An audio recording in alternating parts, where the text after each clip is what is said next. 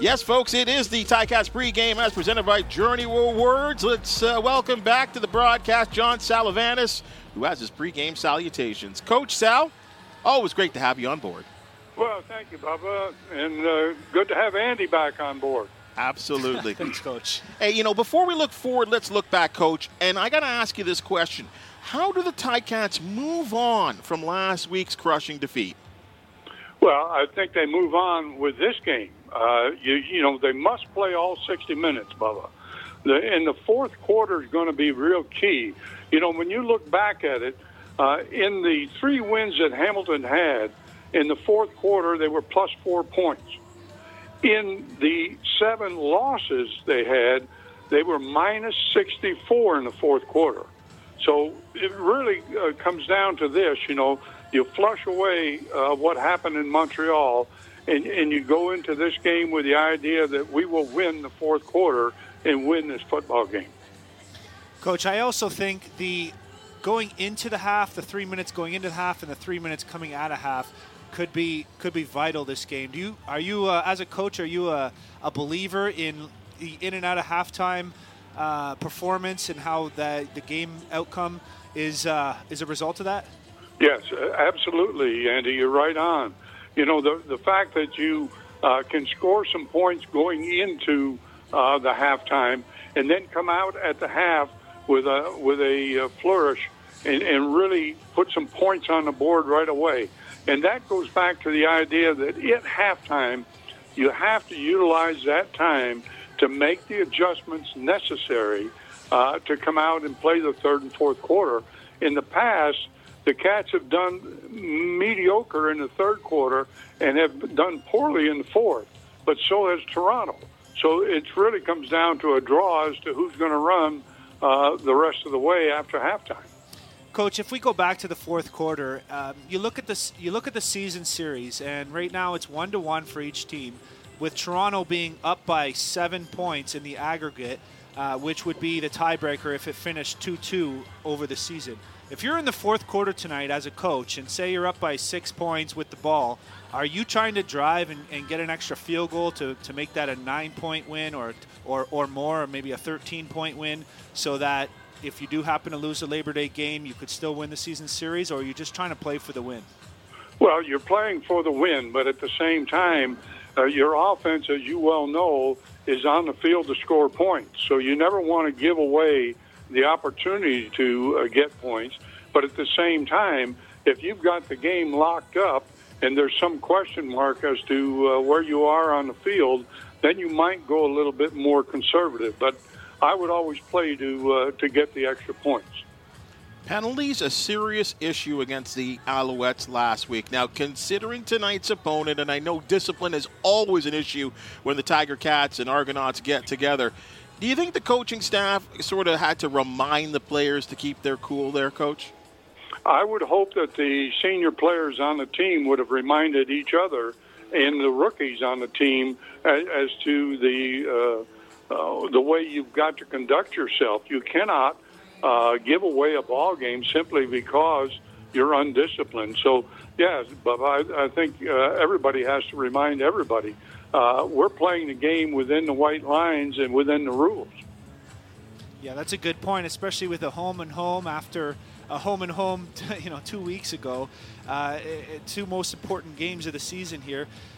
Let's go to the line of scrimmage. So we have a couple questions on both sides of the line. Let's start on the offensive side. You got Kyle Saxelid coming in at guard, a 6'8" figure. Is there anything, any changes you'd make as a coach with, as far as play calling, when you have somebody that big with a quarterback who with Dane Evans, who isn't quite that tall? Well, you might make an adjustment in the line of scrimmage with your screen plays where you normally would take your guards out in front. And what you might do is change your blocking scheme a little bit, leave Saxelid in, and move the center with Manzi to the outside on the screen, because he can pull, and he is much quicker probably than Saxelid. But, I'd rather have that big guy in there at the guard spot rather than a small one in this particular ballgame. Yeah, you have Oakman across from him, who is one of the biggest and scariest figures I think I've ever saw in real life. Well, those two guys can look eye to eye. On the other side of the ball, Teddy Laurent is out, and Dylan Wynn was a game-time decision. And so with Dylan Wynn perhaps a little banged up, and of course you have Micah Johnson and Mo Dalio being the only other defensive tackle in the lineup. Would you make any changes as far as personnel groupings throughout the game and the frequency you use two defensive tackles at once? Well, I think I would use my number one guys as far as I could, as long as I could. You know, at this time of the year, as you well know, Andy, every team's got injuries. And if the teams have done a good job in evaluating their players, there shouldn't be any big drop-off. But I would still consider Wynn and Hauser, who's also a little banged up in there. I would consider playing them as much as I could in the ball game, and if they need a break, then I would find a way to roll somebody else in. Coach, in the secondary, you got cornerback Keontae Evans still unable to play due to injury. Rodney Randall gets a start at corner. Do you get a read on this newcomer? And is this a tough situation for the Tiger Cats, or are the Argonauts not going to really know how to defend, how to work on this guy? Well, Randall's been in the league before. He was a couple of years in Montreal, and he played in the XFL, and he was with San Diego for a short time. To me, he can turn things on that corner pretty good. So, and the other thing to look at is I looked him up when he was in Montreal. He had 11 special teams tackles in the time he played there. So he can play on the specials, and expect that Thompson will try to go after him perhaps early and see what he can do. But I think he'll hold up all right. Do you think this move was perhaps because you have Brandon Banks, a speedy receiver, and Curly Gittens Jr., one of the most targeted? Well, he was the outside receiver. Tonight he's listed inside. But basically what I'm asking is, having that speed on the outside for Toronto in the receiving core.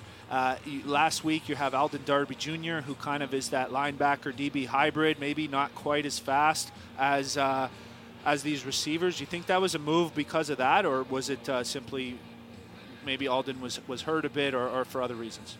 I really don't know, because I was not on the inside to know what the coaches were thinking.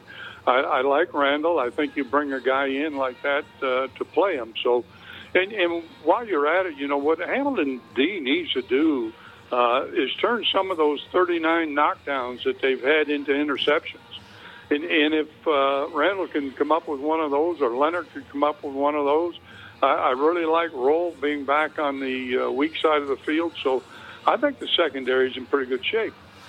Coach, we're going to finish at the quarterback position here. Dane Evans back in. Matthew Schultz on the lineup. Do you agree with me? You expect to see both quarterbacks get some action tonight? I would think so. It'd be interesting to see when and why they make the change. Obviously, if Dane Evans is going well, do you really want to take him out just for a change?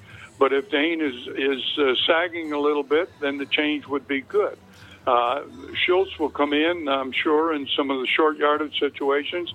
If he does, maybe keep him in for a couple of series after that and try to change up that way. Well, one more, but with Matthew Schultz as a starter, you're really giving him the Dane Evans offense. With Matthew Schultz as the backup, couldn't you bring him in as that running threat that we saw, 3 weeks ago and 2 weeks ago, as a backup, and kind of get that other element of an offense going? Absolutely, you could, Andy. And of course, that goes back to the idea in the philosophy of the coaching staff. Do you want two quarterbacks on the field in terms of who's number one and who's number two? I think giving a package to someone and putting them in the ball game at a particular time is good. But at the same time, maybe if Dane is going very well, do you really want to take a chance on taking him out? Very true. Coach Sal, we at Ticats Audio Network and Ticats Nation all across certainly love having you on the broadcast. Thank you for your time. Enjoy the game. I will, and tell Hogan to get away from that deep-fried Snickers over there.